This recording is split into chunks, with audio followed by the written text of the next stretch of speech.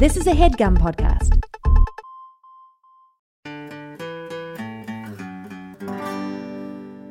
This episode is brought to you by Magic Spoon. So I got a box of 4 different Magic Spoon cereals in the mail this week: cocoa, fruity, frosted, and blueberry, and it was the highlight of my week. When I was a child, I was only allowed to eat nice cereal on the weekends because in those days they hadn't figured out how to make cereal both nice and healthy yet. So the past few days I've been able to defy my parents and delight my child at the same time just by eating Magic Spoon's amazing frosted flavor, which reminds me of the only 2 days out of every week that I was ever truly happy as a boy. Now, it doesn't say this in the copy here, which is honestly a little bit irresponsible. But in the interest of safety, I do want to just kind of spell out for everyone that you shouldn't just open every box you come across just because sometimes there's nice cereal inside it. For instance, the Lament configuration is also a box you can find. Based on the very few Hellraiser movies I've seen, sometimes you have to spend a lifetime looking for it, but sometimes it's just hidden in the floorboards of your attic. And if you carelessly open that box, you will be introduced to a world of pleasure and pain beyond anything the human mind can imagine. So I want to be really clear here. If you're certain that what you have is a Magic Spoon delivery box, do open that. It tastes amazing. It's keto-friendly, gluten-free, grain-free, soy-free, low-carb, and GMO-free. But if you think there's any chance at all that the box you have might be the Lament configuration from Hellraiser, don't open that. It doesn't taste like anything, and usually Pinhead and an army of ill-begotten abominations called Cenobites will come out of it and pull you into a labyrinthine dimension of torment and agony. Go to magicspoon.com/babysitters to grab a variety pack and try it today. And be sure to use our promo code BABYSITTERS at checkout to get free shipping. Magic Spoon is so confident in their product that it's backed with a 100% happiness guarantee. So if you don't like it for any reason, they'll refund your money, no questions asked. That's magicspoon.com/babysitters and use the code BABYSITTERS for free shipping. We want to thank Magic Spoon for sponsoring the podcast. And again, just so it's absolutely crystal clear, delicious boxes of breakfast food that will take you back to your childhood? Yes. Diabolical puzzle boxes that will open a portal to an army of extra-dimensional beings who will mercilessly flay your flesh? No. Be safe out there. In 86, Anna Martin wrote the first book of what became a cult. Now it's time for Babysitter's Club. The divine spark in me recognizes the divine spark in you, Tanner. I'm Jack Shepard. My name is Tanner Greenring. And what happens in relation with the divine spark that's going on with you, that you have? My divine spark, Jack, is pulsing, and it's radiating, and it's emitting heat and light, and the heat and light is washing over your divine spark. Okay. And there's a connection, and the heat from our sparks are intermingling, and the light is indistinguishable. And my divine spark, Jack, recognizes and envelops. Okay. And is enveloped by the divine spark in you. And now, Baby Nation, the bigger divine spark that is a powerful divine spark that has the potential to destroy the world because it's so big and bright and explosive. Jack is talking about God. That is the divine spark. That is the combination of my divine spark and Tanner's divine spark. It is divine in a way, right? It's divine, and it's our combined divine spark. It's looking out over the horizon, and it recognizes something, and it says, "What is that? What's that I see? What's that I recognize?" And it's the Baby Nation. No, you're looking in your room. It's their divine spark. You said the horizon, and I looked at your room. Yeah. I looked back to see what you were talking about. Yeah, and that's your nuptial bed. All I saw was a wall. I saw my nuptial bed in my wall. No, our divine spark. You get it. Everybody gets it, right? Everyone gets it. Yeah. Yeah. They know what we mean. Sex. No. Not that. What did you mean by nuptial bed then? No, I mean about the divine spark thing. Oh, well, that's just as recognizing each other. It could take many forms. We're all recognizing each other. We're all recognizing each other. Sometimes that recognition can blossom into in this case, sexual intercourse. No. Sometimes it can blossom into a polite conversation. Sometimes it can blossom into doing a podcast with your best friend. Sometimes it can blossom into listening to whatever. a podcast with your best friends, Jack and Tanner, and it's hi is what we say. And welcome to the Babysitters Club.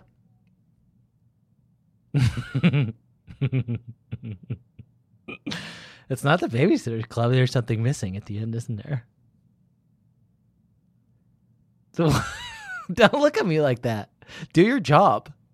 Do your job. I'm watching your mouth. I'm waiting for it to come. Club. Yeah. Fuck. A podcast in which I, Jack Shepard, and I, Tanner Greenring, talk about the video novels now of the Great Sitters Cycle by The Princess of the Prince of Towns, St. Annabelle Matthews Martin, Stormborn, Soul Skinner, Mother of Clocks, Bane to Bats, First of Her Name, Last of Her Kind, Last Hope for Humankind. This week we're going to be discussing a video novel by The Hand of God and another nefarious cast of characters who have created a video novel called BSC Netflix show number 6, Claudia and Mean Janine. And Janine is in this one, and she's great in it. And she's mean. She's mean, and she's good, though. She's funny. She's mean. She is good, and she is funny, but she is mean. Mm-hmm. I'm trying to remember very quickly. Yeah.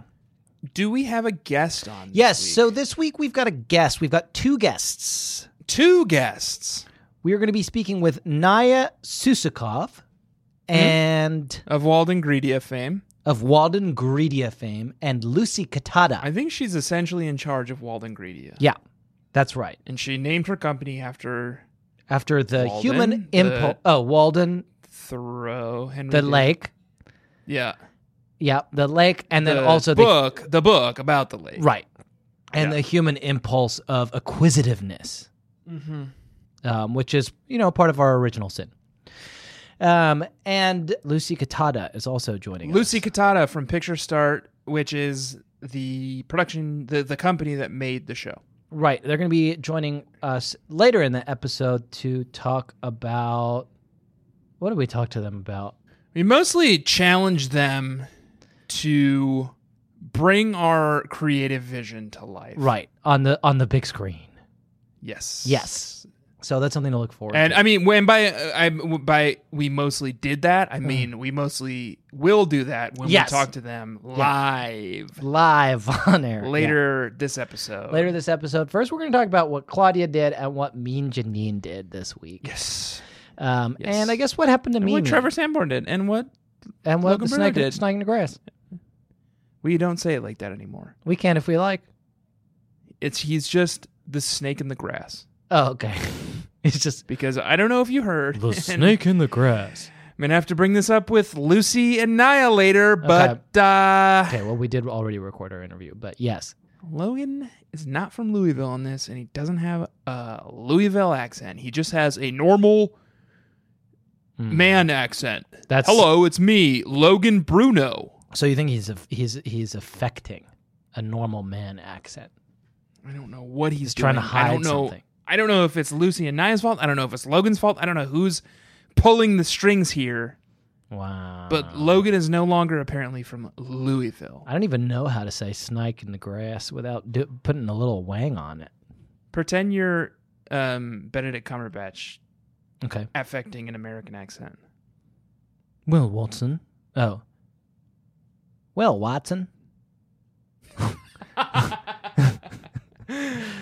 That was a poor job because you just your affectation of an American accent. Yeah, you went Southern, which I know that a lot of Brits like to do. It was a bridge too far. I could do English accent. I can do English person doing an American accent. I can do American accent, but I can't do Benedict Cumberbatch effectively doing an American accent. That's a bridge too far.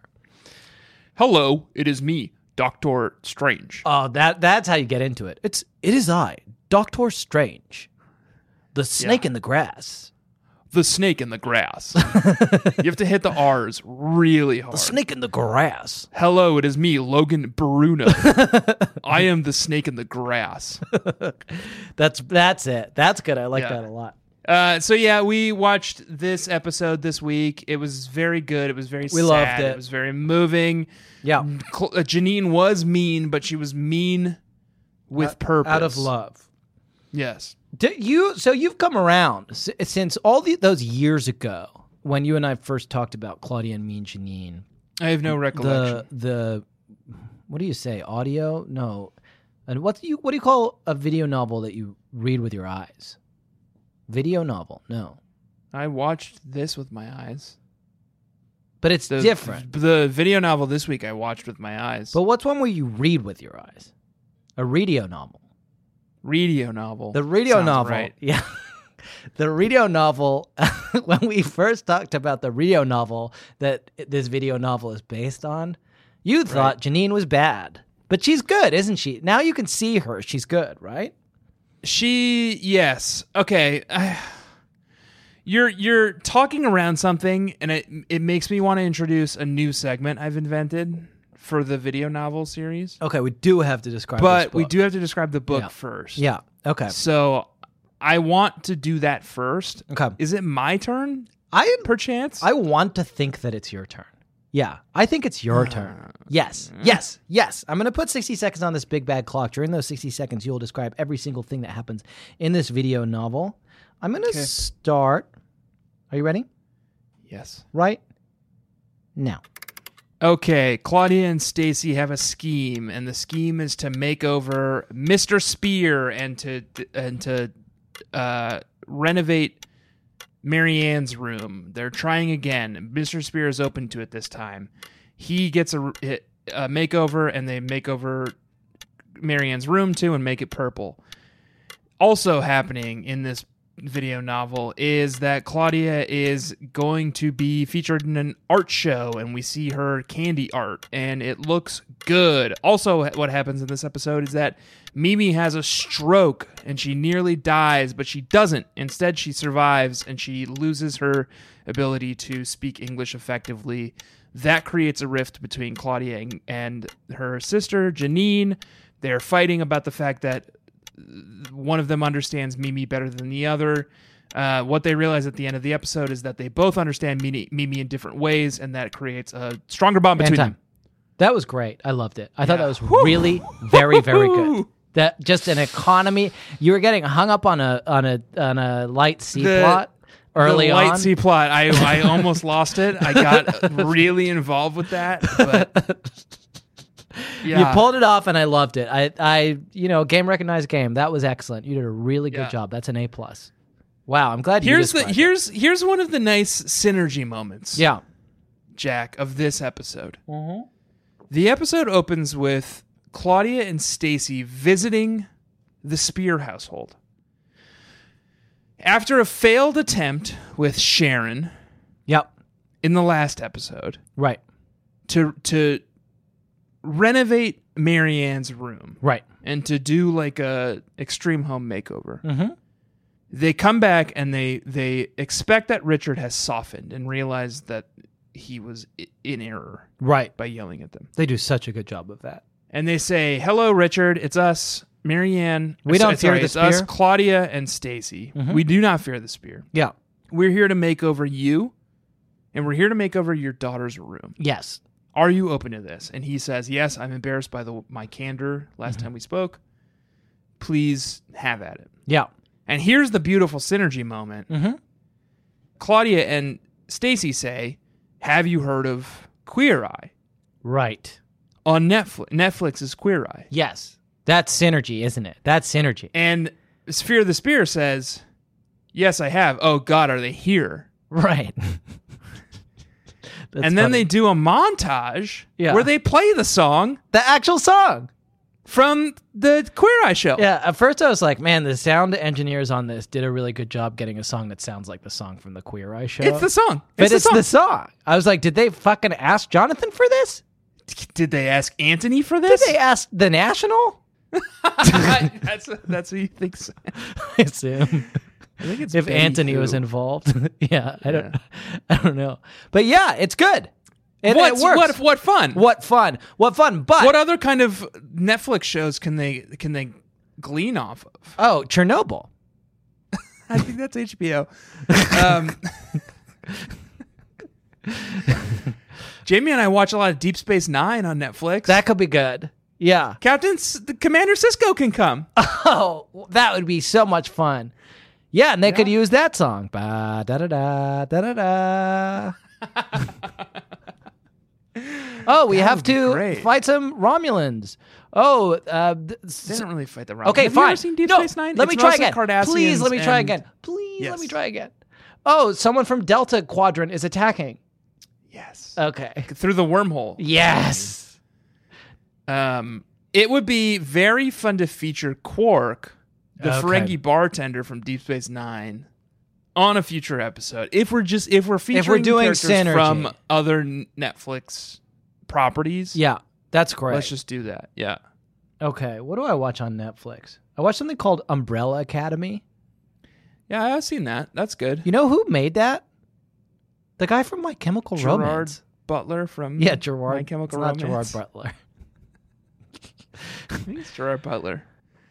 Yeah, it's a comic book that I've read by Gerard Butler from My Chemical Romance. I don't think that would There's work. Sparta, and he kicks someone down a well. We mostly watch whale documentaries with the child. Yeah, we're watching a lot of Sesame Street these days. A lot of Sesame Street. And Miles is at an age now where if we say the words Sesame Street, Oh, really? he does one of two things. Runs Yeah. to the TV and looks at it expectedly, like, hey, Hey. let's make this happen. Or he runs to the desk where he knows the Apple TV remote lives, Oh, he's a wily one. and he's just like, come on, let's make Come this on, happen. bud. Come on, Dad. Come I on, heard we're Dad. watching Sesame Street. Cyril and I have a game where we try to see if he can enunciate the name of the movie he wants to watch well enough to make it go into the, like, speak into the microphone and make Netflix pull it up. And so, Yeah. but he gets so into it that he always just goes, Dolphin Reef! Dolphin Reef! And Netflix is like, I'm sorry, I don't know what you're talking about. too aggressive. Are you okay? Here's Deep Space Nine.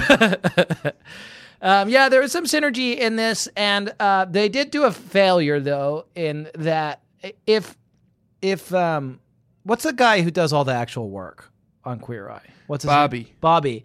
If Bobby were rearranging Marianne's room, Yeah. there is a 1,000% chance that he would find a way to incorporate that ugly Humpty Dumpty. Oh yeah, and Photo. it would be very touching. Yeah, and it would be cool. It'd be like they would be in like a car together driving Yeah. somewhere, and Bobby would be like, "Tell me about the Humpty Dumpty photo." Yeah, exactly. The rare photo of Humpty Dumpty you have. And then he would do all the work. Yeah, and then he would do all the work because he always does all the work, and then like Anthony would make like sangrias. And Anthony would be like, here's how to put cream cheese on a bagel. The only two people who do any work on that show, and this is a hot take, are Bobby, who does all the physical work, and Karama, who does all the emotional work. And the Karama- other three are just around. I'm going to allow this because it's interesting to me, but we have to get back They to pick the out an outfit, book. they pick out a sangria, and they pick out a hairdo, and it's like great. Karamo 3 times in 10 does work. Then the rest of Karamo the time... does, but like those 3 times of 10 are like No, he really does it. He's so like, I powerful. solved an emotional problem that you've had since you were 11, and now Yeah. you're like fixed, and it's worth it. But sometimes he's like, we're gonna do yoga together. We got to talk about this video novel. Here's my new segment I want to okay, introduce, yeah, and it's perfect. hot off the heels of this. So they go in and they make over Marianne's room, and it looks great. It's purple, it's bold, it's Yeah. covered in posters from Broadway plays, Yeah, it looks good. and it looks good.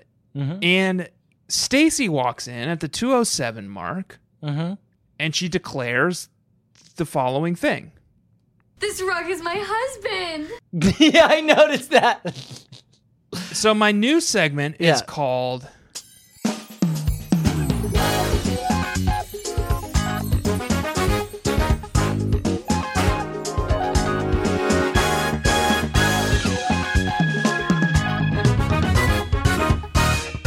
is this canon? Okay. Yeah, I had And that what we try to question do too. is figure out whether or not some decision that they've made in the show, Yeah. in the Netflix show, Yeah. is or maybe should be Right. canon for the entire universe, Right. Babysitterverse. And we should say, as we have made a point of saying almost every episode since we've been talking about the video novels, that we are not here to do the annoying thing of being like, oh, I don't like this choice you made in the video novels. It's not in the radio novels. They don't do it. Like, Right. We're fans of both, and we recognize that the hand of God. We're fans of both, but we also know that this is like one shared universe. Right. Right? Totally. Yes. So we need to figure out whether or not Stacey's we're married to a updating the rug. canon. Yeah. And I'm fine to do that. If that's the decision we want to make, that's fine. I want to add a wrinkle to it. Yeah. Jack, Okay. Which is that she's actually not married to the rug because they got divorced. Oh, right. She says she's divorcing the rug for Because at the 221 ottoman. mark, she says, I'm divorcing the rug and marrying this pillow. Right. Well, so is that canon too? here's what I'll say of that. She makes a statement of intent in the second case and a statement of fact in the first place. But she also makes it okay, you're saying that the divorce is not final. Right. She's just saying, as anyone might. So it sounds like we're deciding that it's canon that she's married a a rug. rug. She But is it's married not to a rug. canon that she is divorcing the rug to marry a pillow. Not unless it comes up again. And they We'll would have have to- to devote a whole episode to it. Well, they don't even necessarily need to do that. If she just mentions it again, she's Maybe like, "Oh, that's my what husband, the Christie's Big pillow." Day is about. Because I know that one. I remember, if I cast my mind about back a to 4 marriage, years ago, it's right? about a wedding. A wedding, yeah. Yeah. So it could Maybe be it's Stacey Stacey and the marrying pillow. The pillow. Yeah. Yeah. Okay. And that's all I need to know. And then Okay. now that's entered into the canon. Well, is she a snow golem in this as well? Because that's complicated. I too. don't think that was ever officially entered into the canon in the radio novels. Yeah. You're right.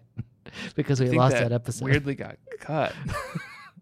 Or maybe we lost that episode. I don't remember. Okay, so we'll put a pin in that. Stacey's maybe married to a rug. Can I say this? Yeah. I'm getting tired of Trevor Sanborn Okay. already. Where's this coming from? I feel You feel attacked? I'm uncomfortable with your... No, I don't feel attacked, but I'm uncomfortable with your tone. Okay. Well, the reason I was thinking about it is if Stacey is married to a rug, that's going to be... I don't want to have to keep saying that. What do you mean? If Stacey is married to a rug. You don't have to keep saying that. You can just say Stacey is married to a rug. We entered it into the canon. Okay. So... If she's married to a pillow. Given Stacey's marital situation, Yeah. the Trevor Sanborn situation takes on God, that new creates a whole can of worms valence. because it's like, so 13-year-olds are allowed to get married in Connecticut now? Or is it only Right. they're allowed to get married to rugs and pillows? I don't know. Maybe one of us should go to Connecticut. One of Maybe us should... like embed ourselves in Connecticut. Okay. Should Just to, we like- play paper, rock, scissors to see who does it? Yeah. Okay, ready? I'm going to... wait. One, I'm going to... two. Wait. I'm going to do rock. Okay, let's go. Okay. 1, 2, 3, show. You didn't do rock. You lied to me. We both And did now paper. You're going to hell, We according both to did paper. Okay, ready? Kant. This time I really am going to do rock. Let's go. 1, 2, 3, go. Okay, we both did paper again. Okay, this time I actually am going to do rock. Ready? That's 1, 2 lies. You're going to hell. Kant One. says. 2, 3, go. Paper, and I have scissors, and I win. I did psychological warfare on you. Did you like it? No. So I have to go to Connecticut? And you have to move your whole family to Connecticut. I'll think about it. Okay. Somebody should embed, figure out what the fuck is going on. Let's talk about Trevor Sanborn briefly. He's tiresome. He's still wearing his little hat, and I like the hat a lot. Still wearing his little hat, and he like leans against the... Claudia has her digestible comestibles Yeah. showing this week, where she draws Tootsie Pops. Yeah. And Trevor Sanborn is like, I love the shading on your fucking Tootsie Pops. Tootsie Pops.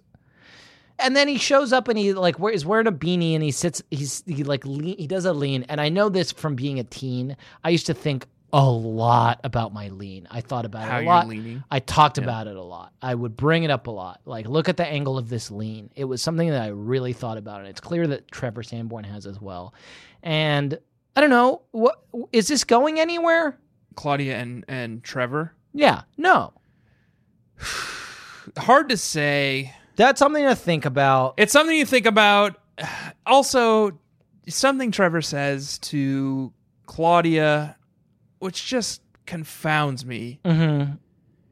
He says, I think this is good enough to get you into the Eastern Connecticut District Art Show. He says it maybe Claudia says it. Someone says it at the 2:47 mark. Anything jump out at you? I think this is good enough. Her Tootsie Pop art is good enough to get her into the Eastern Connecticut District Art Show. Eastern Connecticut now, Jack? Okay. And now they're changing Connecticut? Because Fairfield County is Western Connecticut. Fairfield County was Danbury. It was Stamford. It was Norwalk. Right. That's as far west in Connecticut as you can get. It's essentially New York suburbs. And now she's participating in the Eastern Connecticut. Why would you do that if you're from District Western? Art Show? Sounds like voter fraud. Yeah. I don't know if they're doing this to throw us off the scent. And then Lucia told us that it's in fucking Toronto.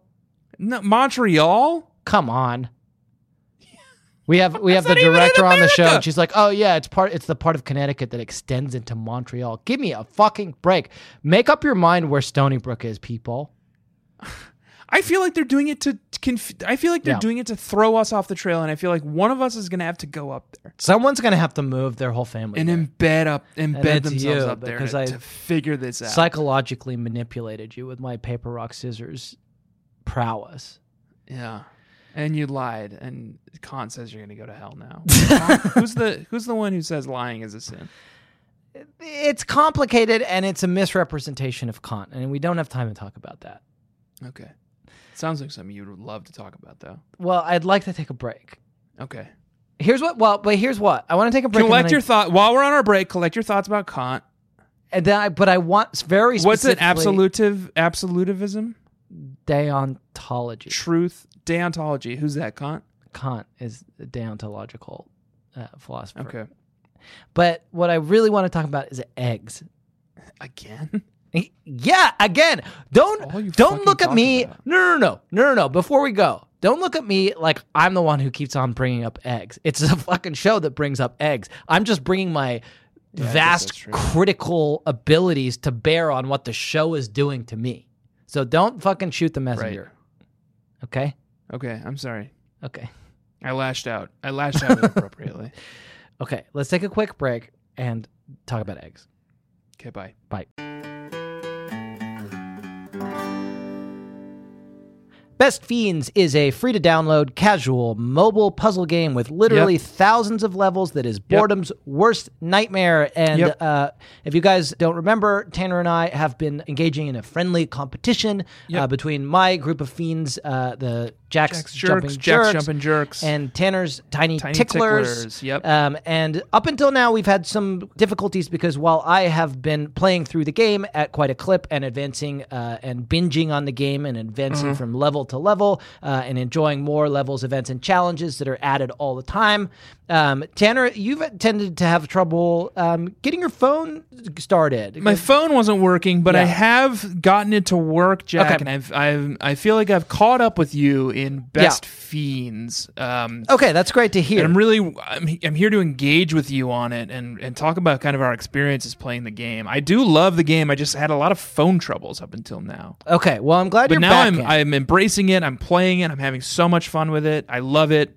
Okay, well, I'll start. So one of my experiences playing the game that I really enjoy is I really like picking which fiends to use and upgrading them and building a crack team as I go through the levels. My favorite is Mordecai. Okay, that's not one. It's my favorite fiend. What level are you on, Jack? I am somewhere in the 40s. Okay. And yourself? 70,000. Okay, that's a lot. They do have thousands of levels, and they do have updates all the time, so you can keep at playing least as much as you want. 70,000. Yes. So that's what level I'm on, and I am having a fun with it. It's me. It's Mordecai. Yeah. It's okay. That's not one of them. Well, maybe it's in the later levels. You haven't got there yet. It says here, what makes you want to keep at it? That's a good thing. For me, it's binge worthy, and it's bite size. You can just play like a little bit for like 10 minutes when you're waiting for the something, whatever. To me, it's the feeling it gives me, if you know what I mean. No. Oh, just binge worthiness. It feels so good to play. Yeah. And when do you play? Only at night, baby. Okay. Great. Perfect. Only at night. Okay, perfect. I'm starting to think that you still have not been able to get your phone started. I really want to play more. Yeah. Jack, I do love the game. It's very fun, and we were competing, but I have so many phone problems. Is it possible that you're holding your phone upside down? Tried that. Yeah. Okay. You know you can hold your phone sideways, too? Yeah. And I tried that as well because I was on the forums.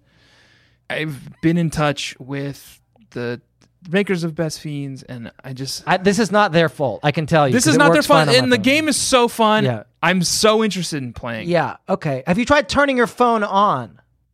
Oh. There's a button usually on the side. What do you mean on? Forget it. Download Best Fiends free today on the Apple App Store or Google Play. Holy shit. That's friends without the R. Best This thing just lit up. Fiends. Okay. Well, this is great. Whoa. That's a lot of notifications.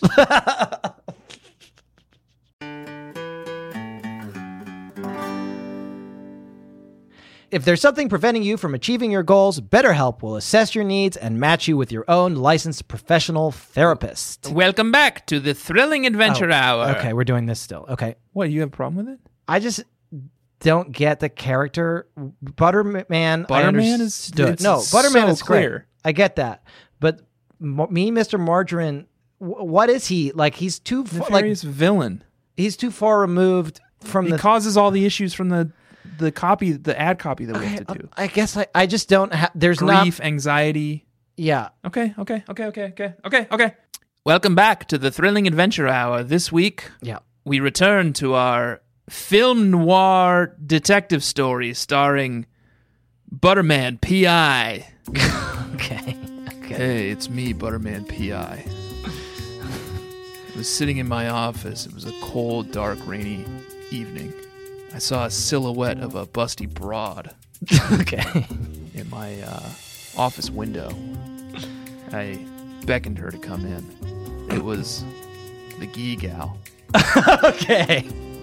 Oh wait, and that's me? She was legs all the way up, all the way down, and something told me that if I took this case, I'd be dealing with a lot of stress problems, depression, anxiety, relationship issues. I'd probably lose a lot of sleep. Grief, self-esteem issues. But how could I turn down a beauty like this? Butterman, it says on the door. Hey, Butterman, it says on the door outside that you're looking for trouble. No, it says on the door outside that if you're looking for butter, butterhelp.com can help, and I'll send out my licensed cream slurs to get you the butter you need. I've got a problem. I'm ghee gal, and for folks who don't know, ghee is a kind of clarified butter. Yeah.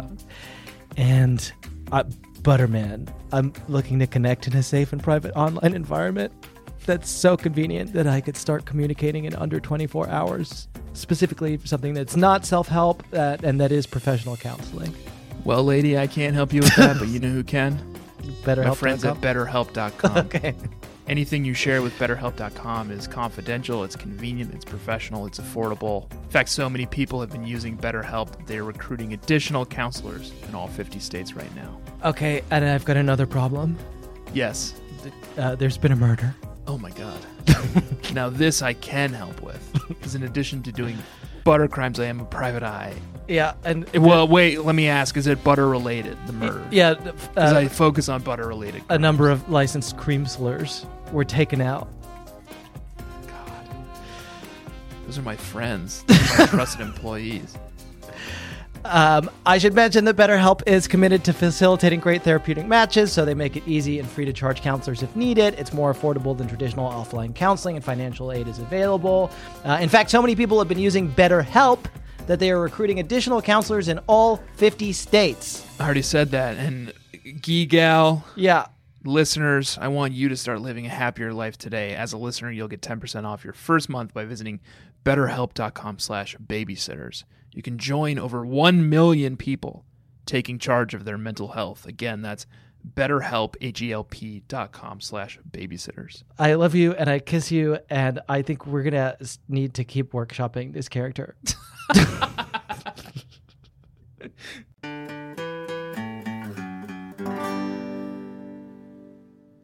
Let's talk about eggs, baby. Oh, Let's talk about yes. I'm so fine hearing that song today of all days. me. Yes. Let's talk about all the eggs that they put in this video book. You and me. Baby Let's Nation, talk about eggs. we used to sing a song at lunch when Jack and I worked together called Let's Talk About Lunch, Baby. Let's talk about you and me. Let's talk about all the good things and the bad things we can eat. Let's talk about lunch. We found an easy button from Staples, and we reprogrammed it so that we could record ourselves singing that song. So anytime either We of us did this wanted in lunch, 2011 or 12. yeah, anytime either of us wanted lunch, we could just go up and hit the easy button in front of the other one, and it would play us singing, Let's Talk About Lunch, Baby. Let's talk about you and me. Let's talk about all the good things and the bad things we can eat. We've had that easy button kicking around the office for years. Today, I went into the office to clean up my desk because I was laid off from major media company and brought New my York desk... Review of Books.com Yes. /Infowars.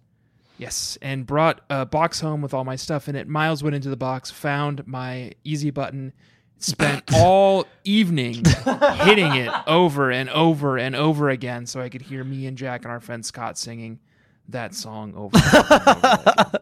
He likes to hear it. He loves it. He loves it. Just as our colleagues did when we pressed that every day, like at earlier and earlier times, like often at like 11. People are like, Yeah, it was like, we were like, I need a drink. especially like the news team would be like, guys, Yeah. I'm that's why they interviewing Hillary unionized. Clinton. Like, ooh, la, la. Well, we're talking about lunch, baby. We're going to go have sangrias.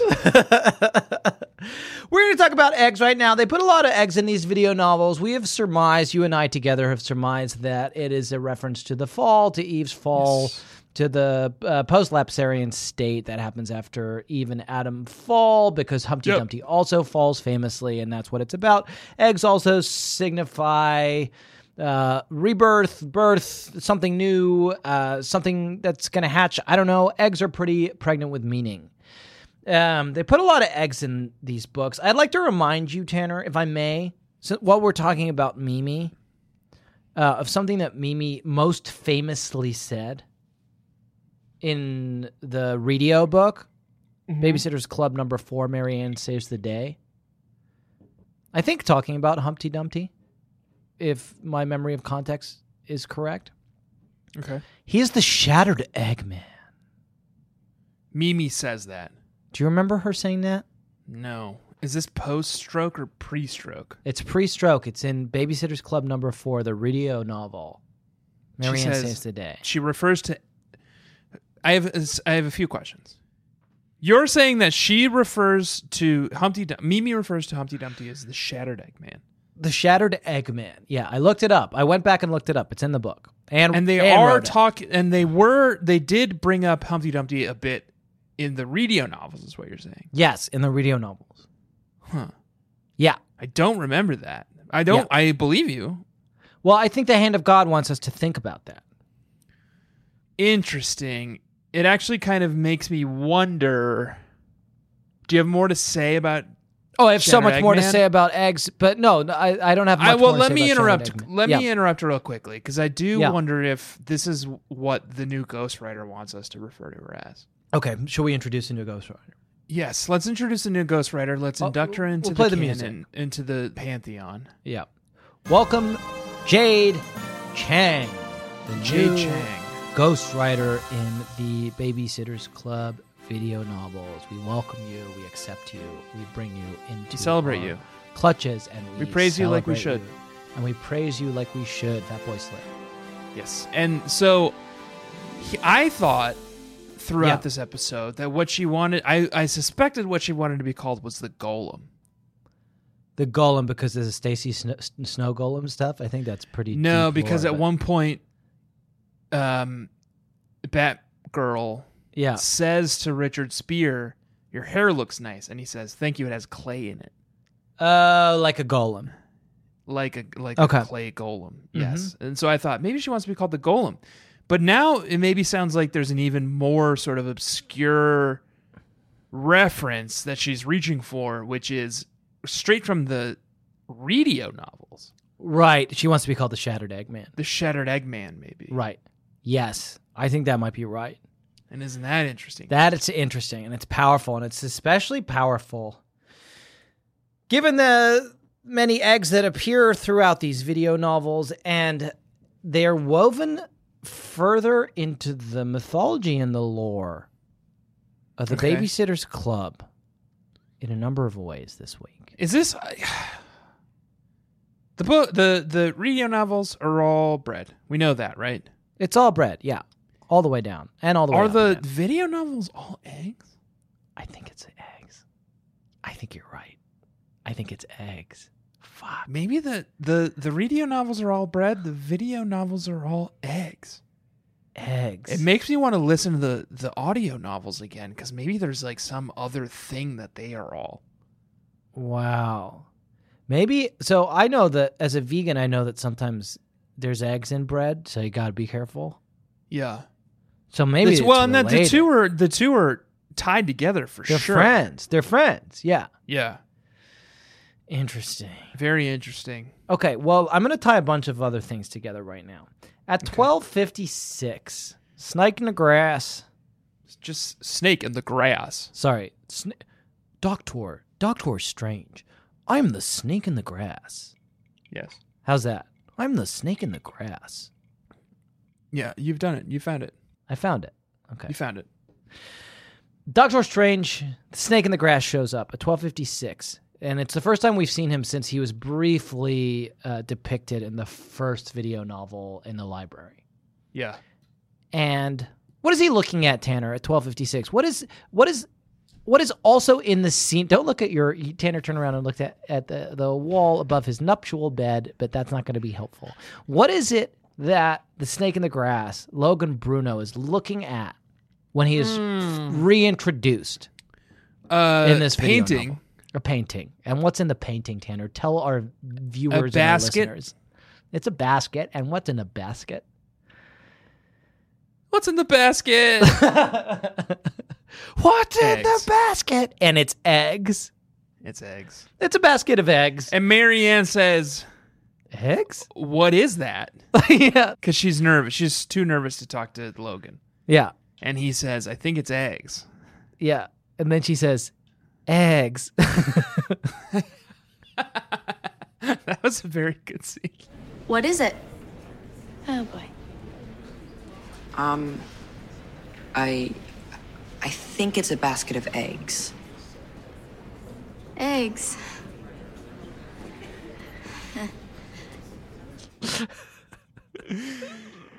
Yeah, that was good. Okay, so there's more eggs. So the they're eggs are staring pretty deeply embedded. at a God, I feel like basket we of need to restart from the eggs. beginning, because I feel like there's been eggs the entire time, maybe. But think about this, Tanner. Please, if I may just tie this together briefly. We have talked about eggs as a metaphor for the fall, right? Okay. Yeah. Eve falls, Humpty falls. Yeah. And then now the fucking snake in the grass is here, just as we're seeing these pristine eggs, and he looks at these eggs and he turns to Marianne and she says, eggs? Come on, guys. Eggs. Right. It's a fucking literal fucking snake in the garden before the eggs break. It couldn't be more obvious. There's eggs in the garden now, too? God, I haven't read the Bible in Well, there's not years. eggs in the Bible. But That was an apple. No, I know. The eggs are falling.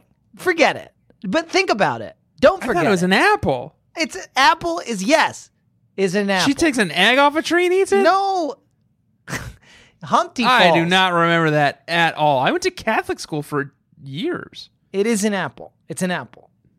Okay. But I just wanted to draw everyone's attention to that. I'm right. And then the final thing that I'll say on this matter, and I won't say anything more, is that I can't ask you to recall this because you probably weren't looking too closely, but I did pause the video novel at the moment that the snake in the grass, Logan, Bruno appears, looks at a basket of eggs full, pregnant with meaning. At that moment, there are 2 words written above the basket of eggs. And it is some kind of, it's nonsense, but it is Ambar Otter is written above the basket of eggs. What's the first word there? Ambar. A-M-B-A-R. Ambar. And then the second word is otter. And I will save you the trouble of going to figure out what the anagram is. Because one anagram that really jumped right out of me is a matter orb. Okay. So we see Logan suddenly appears as if materializing. I hate staring at some eggs. I hate to imagine the words above his head say a matter. I hate to imagine the journey new listeners are on right now. Well, they've read these books probably. The radio novels? The radio novels, yeah. Yeah. Listen to this, Jack. Here I am. I am tired. I am tired of running, of having to carry my life like it was a basket of eggs. Okay. You know who said that? Who said that? William Faulkner. Faulkner. Fuck yeah. And they bring him up again in this video novel. It's hard to keep it straight, but yeah. Yeah. So he's even talking about it. And that's, I think, what Anne and Jade wanted us to do. Right. Was think about Faulkner. Because Claudia does quote Faulkner at one point and thinks that it's a Buddhist saying. And then Janine corrects her. It's a little bit of a burn on Faulkner. It's Faulkner. I can't remember the quote. I can't remember it either. I hate the South. I don't hate the South. I don't hate the South. I don't hate it. I don't hate it. It's from Absalom. I think that's the quote she says from Faulkner. I don't hate the South. Yeah, it's the famous ending of Absalom. It sounds like they hate the South because they stripped Logan of his Louisville accent. So it seems like they hate the South. I think that's the Faulkner quote they say in this. If not, I'll play a clip of the actual Faulkner quote they say. The past isn't dead. It isn't even past. I thought that was an old Buddhist saying too, but Janine said it was actually some guy named William Faulkner. Jack, while we're talking about the art exhibit, while we're talking about the basket of eggs, I want to talk about a segment that we have called... Yep. You don't understand. I could have had class. I could have been a contender. I could have played this fucking role. And it's the segment each week where I challenge Walden Greedia and Picture Start to cast me as a background character in the show. This week at the Eastern Connecticut District Art Show, there was a man in the background looking at art, seeming interested and moving on. He was wearing a baby blue vest. Oh, you could do that. And a baby blue trilby. Oh, you could. And he was in the background, and he looked at a piece of art, and he went, and then turned and just kind of walked away. And you never see him again, but he's very distinct because of his baby blue vest and baby blue trilby. Yeah. And I could play that fucking role. Come on, guys. It's not even a speaking role. I could have done that. Naia, Lucy. Come on, Lucy. Come on, Naia. You know better. Lucia, know better. Rachel. Yeah. I dare you to cast me. Sochi. I dare you. Malia. Cast me. Come on. See what happens. Yeah. I know. You're afraid. You're afraid. They're afraid. You're afraid that I will come and my presence will be so grandiose and so powerful and so enrapturing. People be like, everyone's talking about Trilby Man the next day, and no one's talking about what happened in the episode. Did you see Trilby like Man? A meme. Yeah. Well, I could have played this role. Tell me. At the 14-minute and 24-second mark, an unpleasant lady walks up to Claudia and says, Let me say it another way. What are you hoping this work communicates to the viewer? Yeah. that's something I would just naturally say to a teen. I don't think about her art that she made. I admire your gumption. Mm-hmm. I think you would be better for the gentleman behind that lady who's like clearly her crony who like takes a note after like silently takes a note after she says that to Claudia. Did you see that guy? No. He was just like that lady who was like a prestigious art lady had two like assistants behind her. Yeah. And once she like got done like dressing down Claudia, these two people like silently take notes and then they all move on. And I feel like you could be that guy. That's good. Okay, Yeah. I could do that. I could do either of those things. I could do both. Actually, you know what? I could do both. I'm versatile enough that I could do both of those things. And we'll do like And then we could have the lady and the guy in the trilby would interact. They would like share a wink. we'll do CGI. That's good. Yeah. So you'll be in like a full body mocap suit for that, and then Yeah. you'll do both in full body mocap, and then we'll layer it on. We'll do like It'll be like Multiplicity. Princess Leia in Rogue One. Okay. So we really both reached for very different references. Yeah. All right, great. Okay. Jack, Yes. can I talk to you about something? Yes, please. Please talk to me about whatever you like. It's this. Yeah. It's my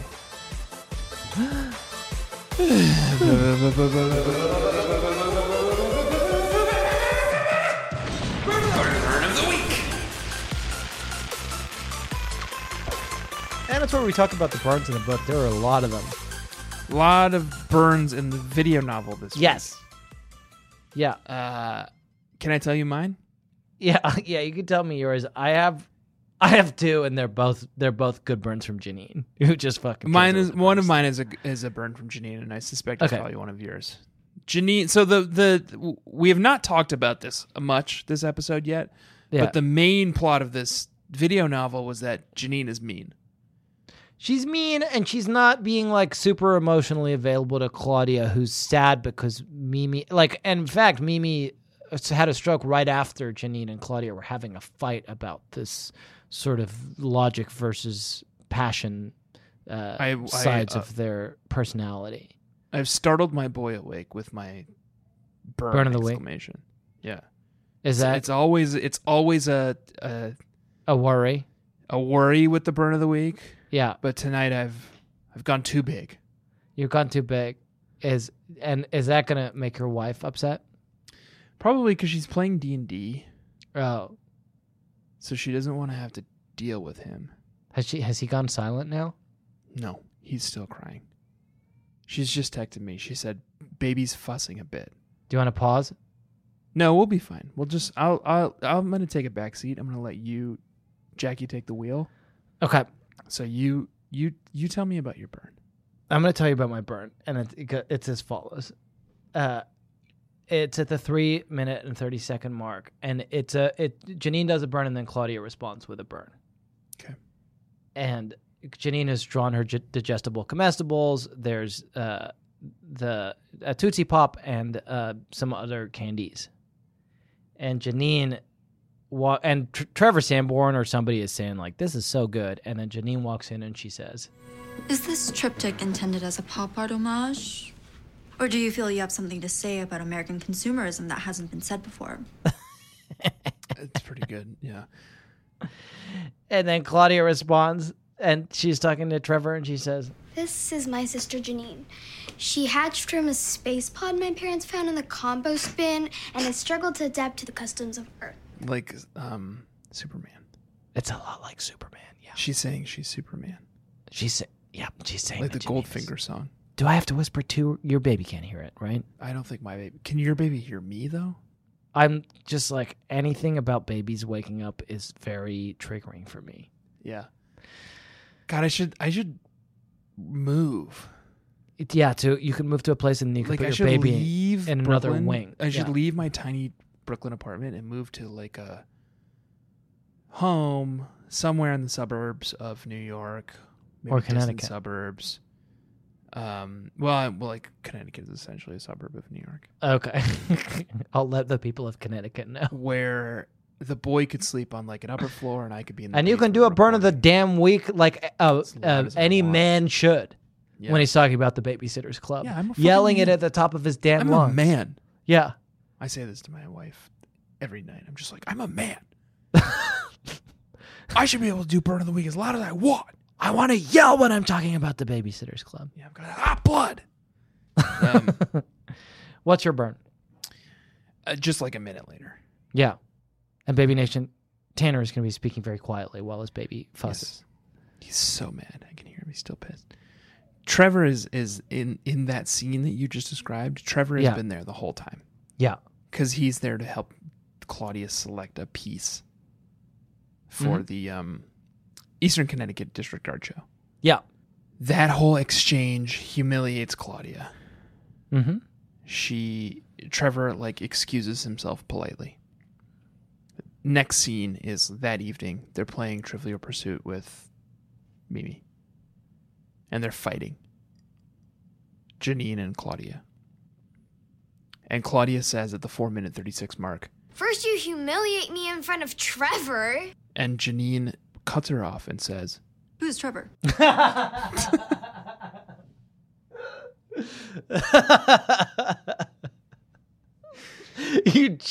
You just saw him like a minute ago. He was here 2 hours ago.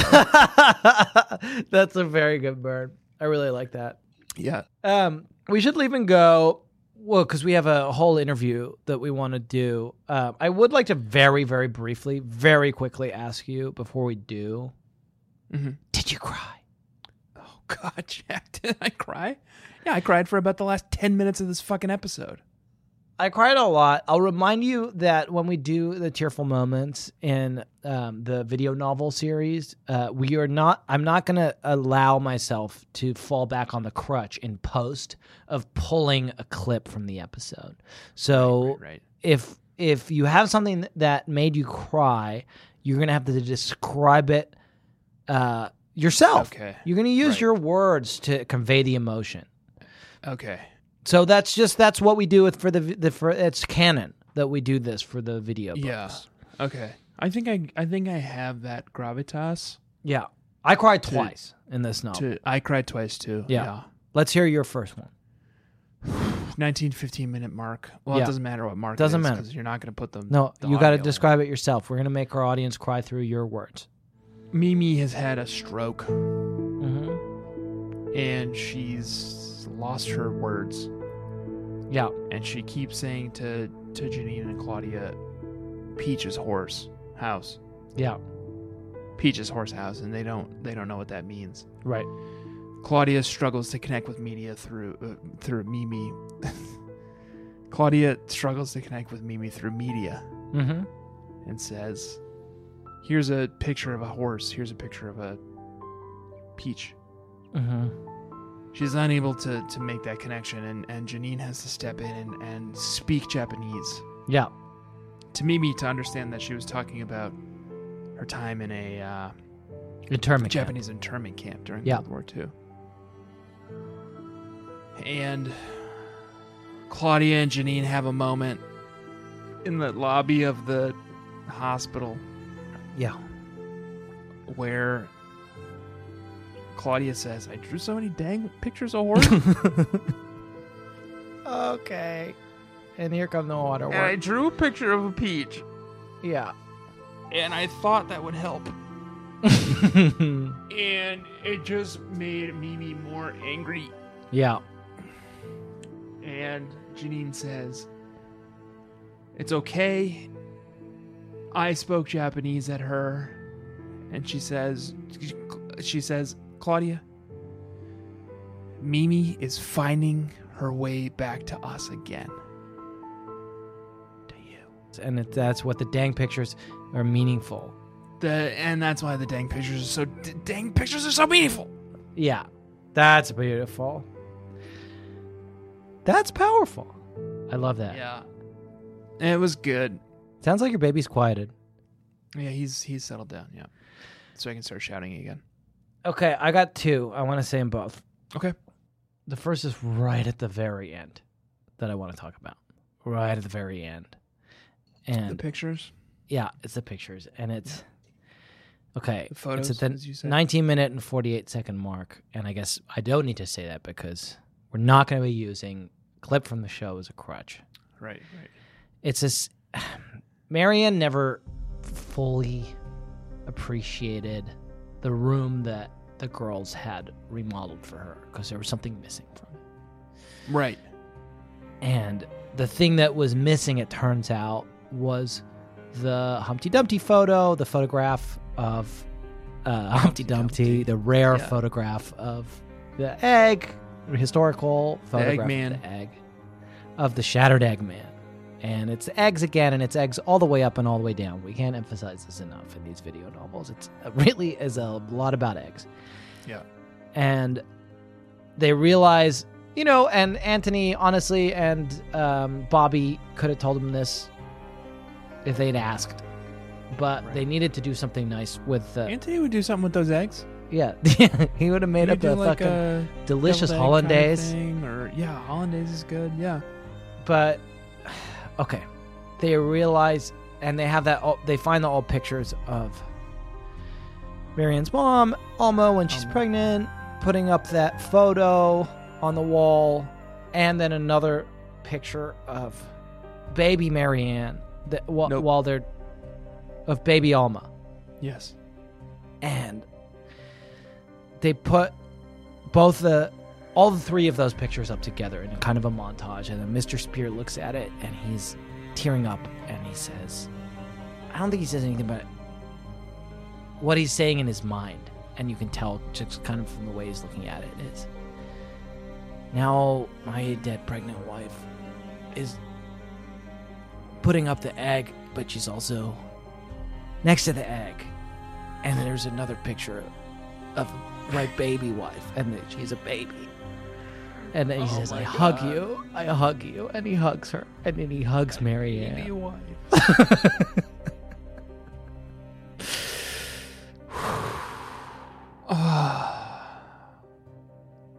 Such a powerful moment. And they're all together, all 3 of them, the egg and the baby wife and the dead pregnant wife are all together. Gosh. Yeah.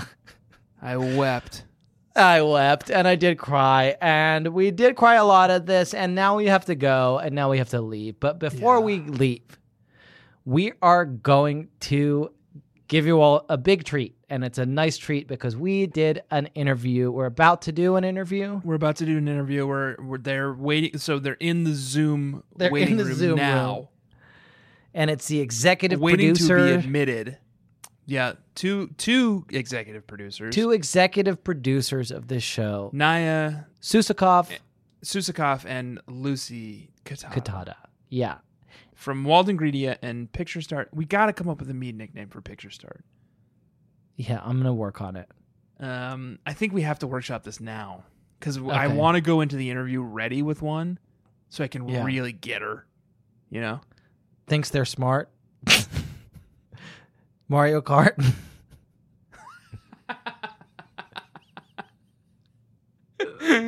I like Mario Kart. We're going to work on it. But in the meantime, what I would fix your art. Fix your art. Yeah, fix your art, Picture Start. Yeah. We're gonna work on it. We'll workshop it with Lucy. And it's out of love. These mean nicknames are out of love, and it's out of respect. And it comes from respect. Because we expect the best. We expect the best, yeah. From them. And they're great. They're great. And we're gonna get the best, and you're gonna get the best from this excellent interview, which is coming up with Naia and Lucy now.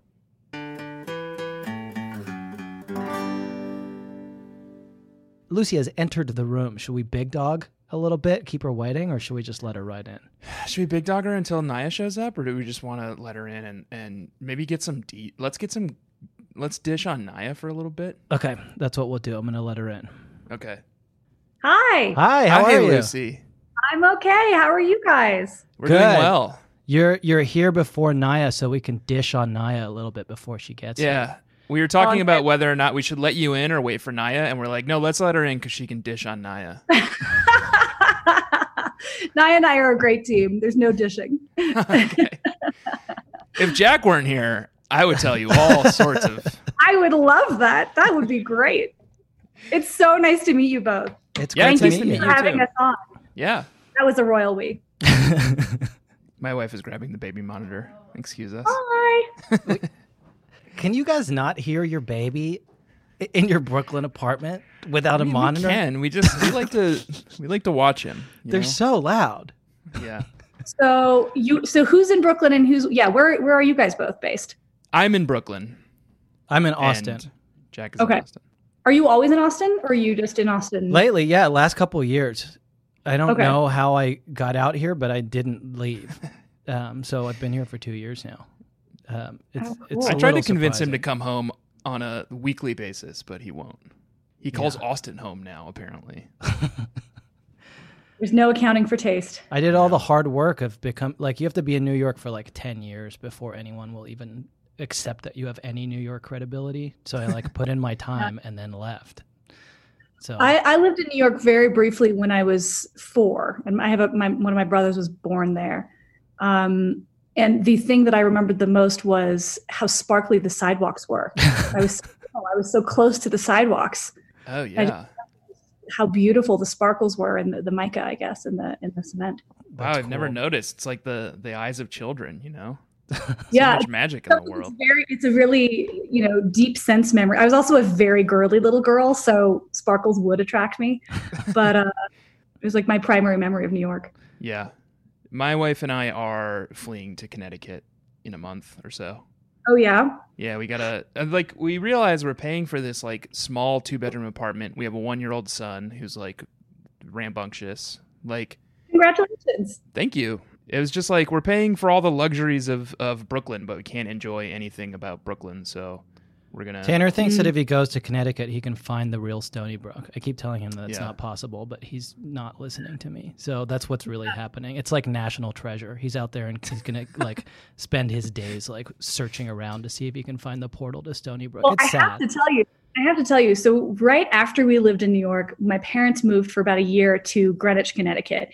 And we lived on this incredibly beautiful, beautiful street. It was, full of greenery. I was 6 when we left, right? So it was before I had read any Babysitter's Club books. But there were so many kids on that street that I was best friends with. And there was a little secret passageway behind one of their houses, so I could sneak to go see my best friend. And then we moved from there very abruptly to Paris, which obviously was a lovely place to live. But I think it really mythologized Stony Brook for me, because I felt as though I had really experienced that incredibly bucolic, child-friendly environment. Yeah. And it on such a powerful, sort of potent, weight in my memory.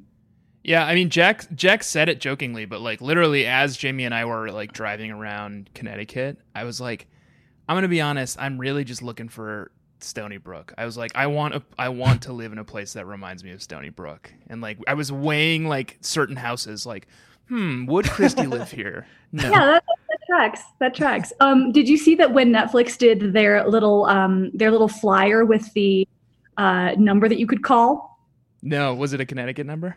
It's a Connecticut number. It's a 203. Oh, that's cool. That's cute. It's really cute. The team at Netflix is all a huge, every single person working on the show at Netflix is also a huge fan. Yeah. So it's been, I think, a really, really cool experience for Anne to get to interact with everyone, and everyone has to keep it together, which is harder than you would expect. Yeah. Have you been able to work closely with her? Yeah, a little. Yeah. Must be nice. Yeah. No,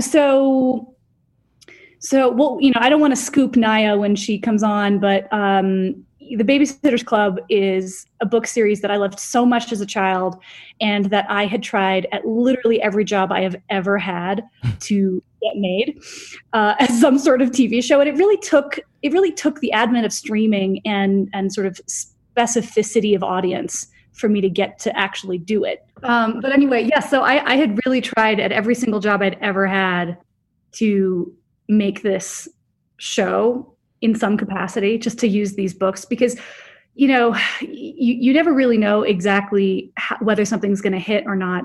But I knew that I cared so much about these books, and that there were millions of other people who had read them as children who might also care. Yeah. So we like to joke that we made the show just as much for us as we made it for the kids. We say that about our podcast too. Yeah. Exactly. Did you feel that there's like a dual audience? There's people who are like nostalgic for the show, and also like a new generation of people who are like, who want to discover it? Well, it was more that, I think whenever you make anything in film or TV, you have to be so passionate about it because it could take so long to get made. You have to have enough sustaining passion to, stick it out for 3 to 6 years, which is about the average time to get one project turned around and aired. And so it's a lot easier if you really, really care about it. Yeah. All of us really, really cared about it. It was really a joy to get to find all these people. Naia! Hooray! Hooray! Hi, guys. Okay. You also look somewhere that looks very cool. Yeah, I'm in Maine right now. I'm in Stonington, Maine. Oh, I'm so jealous. I love Maine. I'm living out my cottagecore queen fantasies right here. It's so great. Naia, this is my view. Ooh, wow, that's gorgeous. All right, I need to see you guys' views now. Or can you not move? There's a big pile of laundry right here on the ground. Nice. That we're going to take to the laundromat later. The bed. I got my cat. Oh, there you go. Hi, cat. Princess. What's your cat's name? Princess Cutie Face. Aww. Yeah, because she has a cute face and she's regal. Yeah. I love her. My cat is Zelda. Zelda? Mm-hmm. That's cool. After Fitzgerald? F. Scott yeah. Yeah, like F. Scott or Legend of, right, depending on who you ask in the family. That's cool. It's good to cover your bases. Mm-hmm. Yeah. Tanner's done that with his child as well, Miles. Yep. Oh, depending great. on who you ask, Miles could be any number of things, from sort of highbrow to lowbrow. He could be named after Babysitter's Club ghostwriter Ellen Miles. He could be named after Tails from Sonic the Hedgehog, whose real name is Miles. He could be Miles Morales from Spider-Man. That's where I went. Yeah, he could be Miles Davis? Chief O'Brien, Miles O'Brien from Star Trek. My child's name is Cyril, after a character in an Edwardian children's book. So, the basketball? It's yes, it's actually 5 children in it. But yeah, isn't there Cyril in the Bastables too? There may be, but not as prominently. I'll have to remember. I have read every single one of those books. I'm obsessed with all of them. That's so awesome. They're like a huge part of, my wife and I both read them as kids, and so it's like a big part of our relationship. My favorite was always the Phoenix in the Carpet. Yeah, amazing. Before we get into the meat of the episode, Naia, can we ask how you pronounce your last name? It's Cucukov. Okay. Cucukov. Okay. Jamie was right. Yeah, and honestly, Jamie was right. Oh, and also Jamie says hi. Oh, Naia. hi, Jamie. That's so funny. It's such a small world. When I had that realization that we know each other from college, my brain just blew up. Weirdly, Naia, you're the second guest we've had on that is friends with my wife. It's starting to get suspicious. Very well connected in the Babysitter's Club universe. I've heard Rachel. She knows Rachel from the theater, correct? Yeah, it's starting to feel like a conspiracy. She's a plant. We planted her. This goes way back. It goes all the way to the top. All right, great. Well, welcome to the show, Lucy Kitada and Naia Cucukov. You guys are the executive producers of the Babysitter's Club TV show. You're both of your titles? most important people we've ever had on the show. That's factually incorrect. Yeah, I feel bad for you if that's the case. Really, you got to get out more. Naia, I'm going to apologize up front about all the Walden Greedia stuff. Obviously, Lucy, we haven't come up with a mean nickname for Picture Start yet, but I'm sure we will during the course of the podcast. It's kind of it's a rite of passage for corporations who interact with the Babysitter's Club with us. Well, Picture Start hasn't crossed us yet. Yeah, so we have a contentious relationship with Scholastic. And I know we failed miserably to catch the Phantom Caller, so that's on us. It's okay. Yeah. All right. Well, admitting it is important. Yeah. It's good. the first step to atonement. Yeah. Still at large after 35 years. Man, that guy's good. So we found he's Ted Cruz. Ted Cruz's dad. That's who the Phantom Caller is. Okay. Yeah. There we That go. makes sense. He's well connected. That's why it's hard to get to. Exactly. Well, great. Well, thank you for coming on. We're just going to ask you a few questions about... Jack and I obviously have been having a lot of conversations with people involved with the show.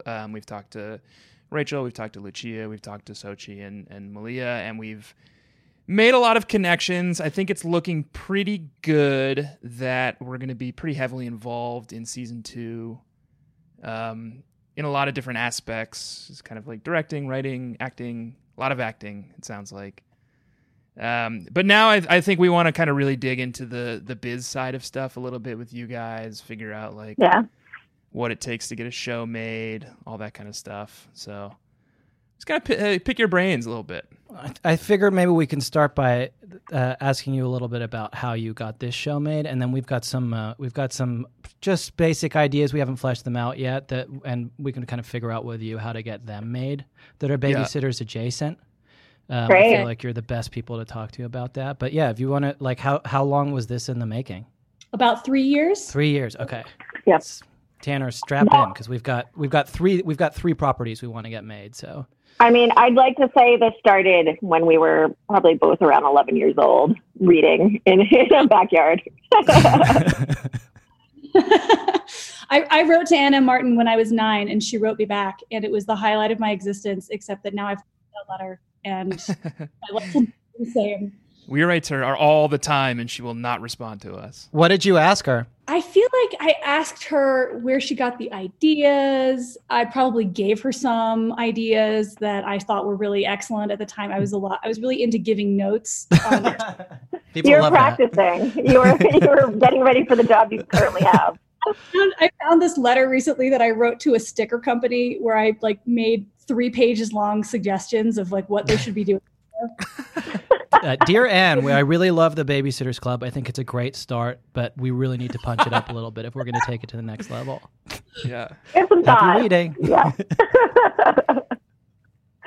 Yeah, I think so. 3 years ago, and Lucy, please jump in at any point, but 3 years ago, Lucy came to me with the Babysitters Club, and she said, there's this book series, and I don't know if you read it when you were a kid, but it was something I loved. And I was like, is this the Babysitters Club? Because if so, yes, we're doing this immediately. And so Lucy and I drove out from where we flew out first to New York, and then road tripped out to meet with Anne. I'm not going to share her location because we don't want to triangulate too much.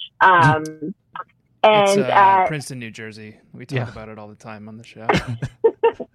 Or so you think. And so we had a nice lunch with her in a public place because I'm sure she was terrified that we were going to be crazy fans, which we were. Crazy fans. We were quoting directly from the book at the ripe ages of our mid-30s, and she was like, "What is wrong with you two?"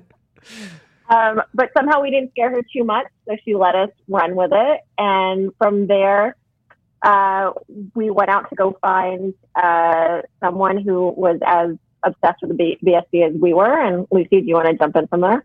Sure. I mean, my little backstory on getting the rights to you, Naia, is that I had tried to get the rights at every single job I had ever had in Hollywood. So much so that when we finally announced the show, every boss I had ever had congratulated me because they remembered that I had been fighting for it for so many years. But yeah, so I remember exactly where we were at that lunch, Naia, when I first mentioned it to you. And so we set off to try to find someone who'd be a mega fan of the books, because we knew that we would really only get that texture and that sort of deep-seated love for the books if we could find someone who was going to be as passionate about it as we were, but also just be the creative force since we're more in an editorial capacity almost. It's more of a support and structure and help, as opposed to creating ourselves. Mm-hmm. So we were out looking for somebody, and then we got an incoming call from Lucia Agnello's agent, which was such a dream come true. We were like, oh my goodness, how did we get so lucky? She was a huge fan of the series, and she came in and met with us and had such a clear vision for what she wanted. She referenced Freaks and Geeks as sort of a tonal comp. And she talked about how the girls that she has worked, the sort of adult women roles that she's created or had a hand in creating, were also once teenagers, and teenagers are hilarious. And she wanted to see those kinds of girls reflected in the Babysitters Club. And so we started looking for someone who could work with Lucia and with us. And we were not really finding quite the right fit of sort of comedy and heart and deep-seated love of the Babysitters Club. And then my friend Rachel Schukert came to mind, and she had just had a baby. So I knew that I was pushing my luck a little bit, but I called her up and I was like, what do you think? Could you do this? I know the timing's not great, but I feel like you're going to have an answer for me one way or another very, very quickly. And she thought about it for about 30 seconds and was like, well, obviously, let me tell you exactly how you should make this show. And she came in with basically no help at all and presented this incredibly perfect vision, dovetailed completely with what Lucia had to say. And we were just, we were just there. It was exactly what we needed. Yeah. And I have to say, for Walden Gradia's perspective, I don't think we've ever worked with anybody as incredibly cool and on point for this project as Rachel and Lucia were. So it really upped our clout. Yeah. It was great talking to both of them too. They really seemed to really know the source material very well as well. Yeah, that's an understatement. And the other thing I need to mention is I was working with Michael DeLuca at the time, and he was incredibly supportive of this entire endeavor in the sense that, I kept him posted on everything, but he was just like, look, go for it. I believe in you, which is incredible. If you look at his credits, you will see how much that meant to me to have his support. And his daughter was also aging into the books and becoming a big fan. So I think he really appreciated the clout that it gave him in the schoolyard. I like that our pitch for the Babysitters Club included from the producer of 50 Shades of Grey, the director of Time Traveling Bong, and the writer of Glow. I mean, a lot of those themes are in the books as well. So, yeah, 50 Shades of Alan Gray. It's really perfect. Oh my God! Not one. Xochitl Gomez told us that she liked to refer to Michael DeLuca as the Infinite on set, and told us that we should refer to him as that. That's incredible. And we asked her what that meant. I did not know that. Yeah, it's very mysterious. Clear answer, but. So that's what we think of him as. Yeah. Infinitely wise. Yeah. All of those things track for me. Infinitely terrifying, I assume. Yeah. Infinitely ancient. We'll work on it. Definitely not. I don't think he'd love being called ancient. Have you guys been working with the Leviathan? And is that quite frightening? We have. Yeah. His depth of knowledge is frightening. I mean, He knows absolutely everything about these girls. To the point that if you step a little bit out of line with it, he's there to smack you back. Yeah. I hear you might be talking to him. Maybe. Am I spoilers? Well, we have to translate. It's very hard finding a translator who speaks Infernal. Yeah, I have some Aramaic and some ancient Greek, but it can do a little bit in terms of getting it across, but it's very, very difficult to communicate, and also, as I said, very, very frightening. Yeah. I have to imagine breathing underwater is probably not going to help either. It's not great on a podcast. Breathing underwater, avoiding the mind flaying. It's there's a lot of hoops we have to jump through, but we want to do it. Yeah. We would love to, while we have you for a little bit longer, pitch you on some ideas. Maybe we can get something made that's in this. The show is a hit, but I think there's definitely appetite for more Babysitters Club adjacent properties on Netflix or elsewhere, and I think we're the people to do it. So I'd love to work with you guys on on getting something made. First steps of that. I understand it takes about 3 years, but let's get started soon in that case. I'm happy to hear this, but you should just know that I'm a professional dream crusher. So okay. Okay. These are okay. Here's one. Ready? A Time to Killborn. It's based on Shannon Kilborn. Okay, but here's the big question about Shannon Kilborn. I don't know if you've written her into the show yet, but because we haven't seen all the episodes. But the thing about Shannon is whenever they call on her, hey, Shannon, we really need you. You're the associate member. Like, we need you in a pinch. She's not available. Why is that? Super spy. Obviously, working for the U.S. government. And so this is set in Stony Brook. I mean, Jack, I hate to give you notes mid-pitch, but I don't know if she's working for the U.S. government. I don't think maybe we don't know. We don't know. Country. Yeah, it's I think agent. 24. It's like 24. You never know who's a double agent type of thing. Or a little bit more Alias. Alias, exactly. Yes. Okay, I see that you're vibing on this pitch. Can I just step in right now and say anything that you pitch us at this point is property of Walden Gradia forever? Yeah, we'll run the same disclaimer we ran through Rachel. So I'll just say some boilerplate text real quick, and we'll speed it up in post. Great. Anything we pitch to PictureStart and Walden Media is 100% property of Jack Shepard and Tanner Greenring, and 100% of profits go to Jack Shepard and Tanner Greenring, and they get executive producer credits on every show. And starring roles. Together. And starring. Yeah. Great. We're here for that. So I'm thinking it's like Born Identity kind of, but, aimed at the same audience. We could maybe get John Krasinski. Yeah, he's play Shannon. He'd be really good as Shannon. As Shannon or, or anyone from The Office, honestly, would be good. They're all available. Yeah. And so each episode begins with we can get one of the babysitters from the show calling up Shannon and being like, hey, there's an emergency. Like the Pikes need a second sitter and Mallory can't stay up late. And then Shannon has to deny the call because she's like on assignment. This seems like the exact same structure as Phineas and Ferb episodes where Shannon would take on the role of Harry the Platypus. I think that's great because those kids who are kind of aging out of Phineas and Ferb, we've got like a place for them, which is A Time to Killborn on Netflix. Or, we're open to Netflix. Obviously, that's the dream, but we'll take any. Like, we'll do Amazon. Yeah, we'll take anything. Streaming. We don't want to seem desperate, but we will take anything. CBS All Access. Yeah. So Quibi? You'll take Quibi? I love Quibi. We'll take Quibi, yeah. Yeah. Quibi pays. Quibi's good. Question: Can Shannon be a platypus? I actually really like that idea, Lucy. Let's run with that. I love that. Okay. We have some very successful IP in the form of a porpoise on our show. People really love a porpoise character that we've created called the Slabius porpoise. It's a huge hit, and everyone really loves it. So we could kind of bring that to bear. That's great. Yeah. And they're both animals that begin with P. So good. So it sounds like you guys really responded positively to that one. We'll let you guys put get back to us with let us noodle on that. Timelines, maybe what kind of points we can expect, things like that. So the other kind of big successful spinoff we can see coming out of the Babysitters Club is we've on the podcast developed a few characters of our own who kind of fit very naturally into the universe of Stony Brook and the Babysitters. They're sort of middle-aged men, business tycoons, Titans of industry.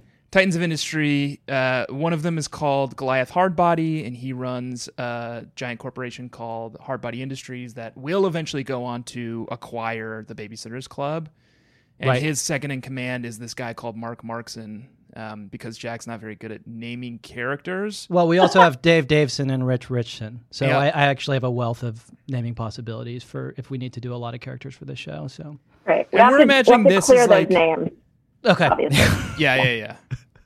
We're imagining this is like this could find a home on like CNBC or something like that. It's kind of a little bit more for the business set, but still very like steeped in Stony Brook and the Babysitters Club mythology. Right. I was hoping you were going to say that it was much more of an HBO elevated play and maybe a companion piece to Succession. I like that. Okay. This is why you get paid the big bucks. That's perfect. HBO, as I'm sure you know, hosted the original Babysitters Club. Oh yes, we've watched a couple episodes. We watched a couple episodes. Not the one, though. We love the theme song. Yeah, the theme song is great. Theme song is my jam. We made all the girls learn the theme song on set. It really gets stuck in your head. Yeah. And then, as far as I know, you guys aren't in charge of casting, but just kind of like for the pitch deck, when we go to HBO, like Goliath Hardbody could be me. It could be just kind of spitballing other sort of Goliath Hardbody types. Me, Idris Elba, Daniel Craig, I think I said at one point. So just sort of like that vibe, Got it. Yeah. But yeah, it's disruptive is the thing. And this is why I think that it can appeal to people who are like interested in business, people who follow the stock market, like people who are serious about business, but want a fictional show. But because it's disruptive, because it's new, because it's like new technology, it'll also bring in the existing audience of young people who are enjoying the existing Babysitters Club show. I have a question, which is, where are the women on your show? In Hardbody Industries, there definitely are absolutely no women. I think at one point there was. Her name was Hippolyta, like Swift Thighs. Swift Thighs, yeah. Yep. And she was kind of a competing business tycoon, but yeah. For the most part, it's just these deep voiced men. Yeah, they're very with the times. Just business, older, balding business types. Yeah. This is not hitting. I feel like this isn't hitting with you. Yeah, I mean, I think I have to say I think Goliath Hardbody is a really compelling, interesting character. I have to agree, but I don't think we want to do a show that's not at least involving some women in an entrepreneurial role. It just doesn't click. It's not for me. I'm going to pass. Respectfully. Okay. I don't work on stuff. There's no women in it. Okay. We'll take it elsewhere, but thank you for your feedback and thank you for your time. Yeah. All right. And that's a note for us, Tanner. We'll try to develop some deep voice women. Yeah. We've got one more pitch for you. This is more sci-fi. It's there's just like a wave of exciting science fiction and fantasy shows right now. Maybe this is like a WB type thing. Is that still around? Is it? I don't know. Is Buffy still on? That is serious. I wish. It's called Track and Jackie. And it just follows the continuing adventures of Jackie Radowski. As you know, Jackie Radowski is a babysitting charge of the Babysitters, one of the favorites. But the reason that he's so clumsy is that, as I'm sure you know, whenever he trips and falls, what's actually happening is he is tripping outside of time into an alternate universe where he lives out an entire lifetime, kind of like Quantum Leap, and lives and dies. And so we can do anything. We can have a lot of fun with that. Different worlds, different ideas every week, and it's like a different, just like you can explore a lot of things in a kind of like Star Trek type of way. I do think that's a great idea. I have to tell you. Super high concept, easy to pitch. Yeah. Only thing you have to worry People like about, that high concept. Yeah. Probably a little costly, but if we're going to green screen the whole thing, perfect. Yeah. That's fine. Oh no. All practical effects, I think. And like puppets. Yeah. Yeah. You just keep it in a sliding doors kind of way where they trip into the same universe, but everyone is acting a little bit differently. Oh, wow. So we can bring back like the same actors every week. It's the same. Yeah. It's the same. It's Russian Doll. That's good too. Yeah, it's the same. I kind of wish you had pitched this to Lucia because I think she would have been a great director for it. You would have had a whole package at that point. Guys, we can get back to her. Yeah. Okay. We'll tell her that Naia and Lucy are attached to produce, and we just need her kind of directing, and maybe Rachel will even write it. Yeah, great. Get the band back together. When I was researching Lucia, apparently she wrote her thesis on time travel movies. I did know this about her. I didn't get a chance to ask her about it, but I was thinking about tracking Jackie in relation to that. But I know a lot about time travel. Well, she's done one. She's done one of the classics. Yeah. Although I would argue that everything she touches turns into a classic. Cool. So basically, it looks like we're 2 for 3 here.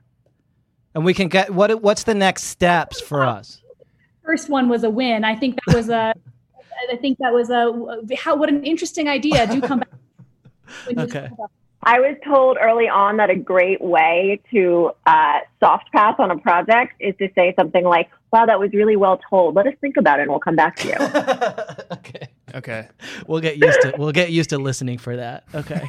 Can I pitch you guys back an idea? Because I was listening to your episodes with Rachel and Lucia, and I think you got something there with Boo Boo and Pete Black. I don't know. I would keep going on that one. I think the Rosencrantz and Guildenstern model is really good.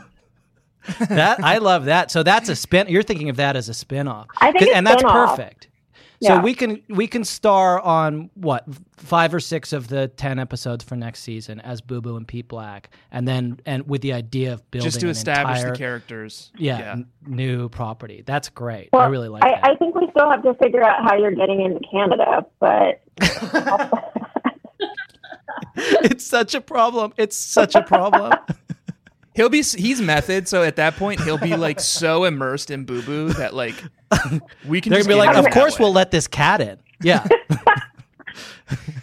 Well, great. It sounds like we've got a lot of good notes. Just if you guys can get back to us on next steps and maybe like who you're thinking we'll kind of go out to with this stuff, we can kind of like tailor make some of these decks. We will not be doing that. Okay. I guess I misunderstood some of the feedback. Yeah. Great. And if you guys have any podcast ideas you want to pitch us, obviously we're open to kind of like thinking through. It's a two-way street, you know? Yeah. Perfect. Well, thank you guys so much. This has been really lovely. We're really glad that you came on the show, and we are really loving watching the Netflix show. It is a masterpiece. So thank you guys so much for, I always say that your podcast really kind of helped keep it fresh in my mind. And sometimes when I was reading the script, I'd go back over some of the old episodes and just check and see, not always accurately, if what we had was correct.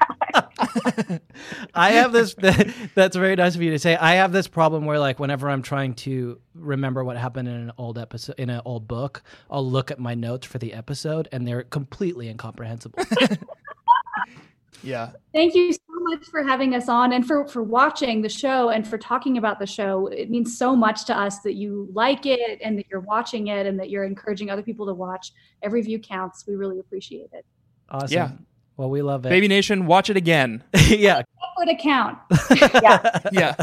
That's right. Make up fake accounts. Awesome. Thank you guys. Yes, thank you guys. Bye-bye. And we're back. Wow. Thank you so much, Naia and Lucy. And they are Do you both have anything gone. you want to plug? They're both gone. It's us. It's you. It's me. We're saying goodbye. We're back to say goodbye. Naia and Lucy are gone. I would like to thank you, Tanner, for bearing with me. You're welcome. And I would like to... Yeah. Naia, Lucy, No, thank you both for being here today. It was so great speaking to you. And is there anything you want to plug? I guess not. Okay. I guess not. So maybe I'll just kind of. Now that's rude. Actually. Yeah. Well, what can you expect from the fucking Fix Your Art? You know, from Mario Kart and from fucking Mario Kart ingredient. and one ingredient. We are going to work on it for Picture Start. Don't you worry, Lucy. We would like to thank our wonderful guests for joining us, and we would like to thank each other. We don't thank each other enough for just being there for one another during. Speak for yourself. Okay. And I would like to thank the Baby Nation for listening. We love you and we kiss you so very much. Please do subscribe to our Patreon. You can find it at patreon.com/BSCC podcast. We have a whole other show where we talk about the Little Sister books and we sing about them, and it's good and everyone likes it, and it helps to support our work and keep us doing what we're doing. It's only $5 a month for a whole other show. Please do check it out. Please also join the Baby Nation Facebook group. Go to Babysitters Club Facebook page and join the group. That's where all the action happens. And buy our merch. bit.ly/BSCC merch. BSCC merch. We've got shirts, we got totes, we've got stickers, we've got pins, we've got all sorts of good things, and it is another great way to support our show.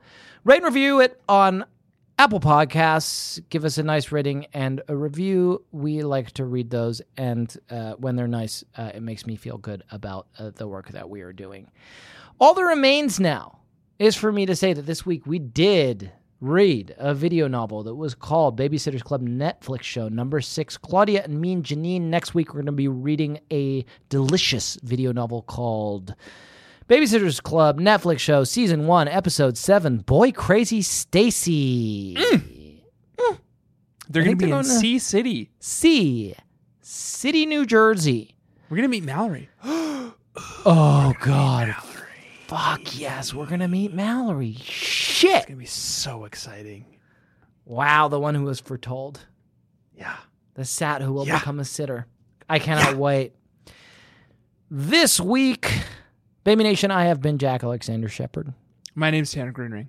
Please do remember to round off the corners in your bedroom, drown all your dolls, call your senator, and demand your right to bear time, and do not forget to let Daddy love you as much as I do. Remember the Delaney's. Remember the Trip Man. Take your dream horse through that maze. Claudia is wearing a bra now, and the way she talks, you would think that boys had just been invented.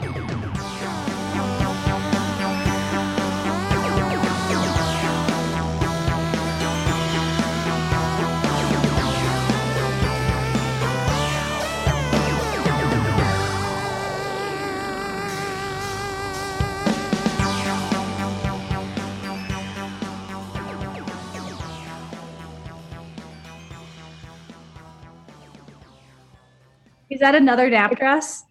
It is a nap dress. I wore it just for you, Lucy. I thought you needed to see it. A nap dress is a dress that you nap in? Or? It is. It's possibly the most bougie thing ever, but I feel like it's appropriate for where I am right now. That's awesome. I'm going to get one. Also, you don't understand, I have been advertised this on Instagram so heavily.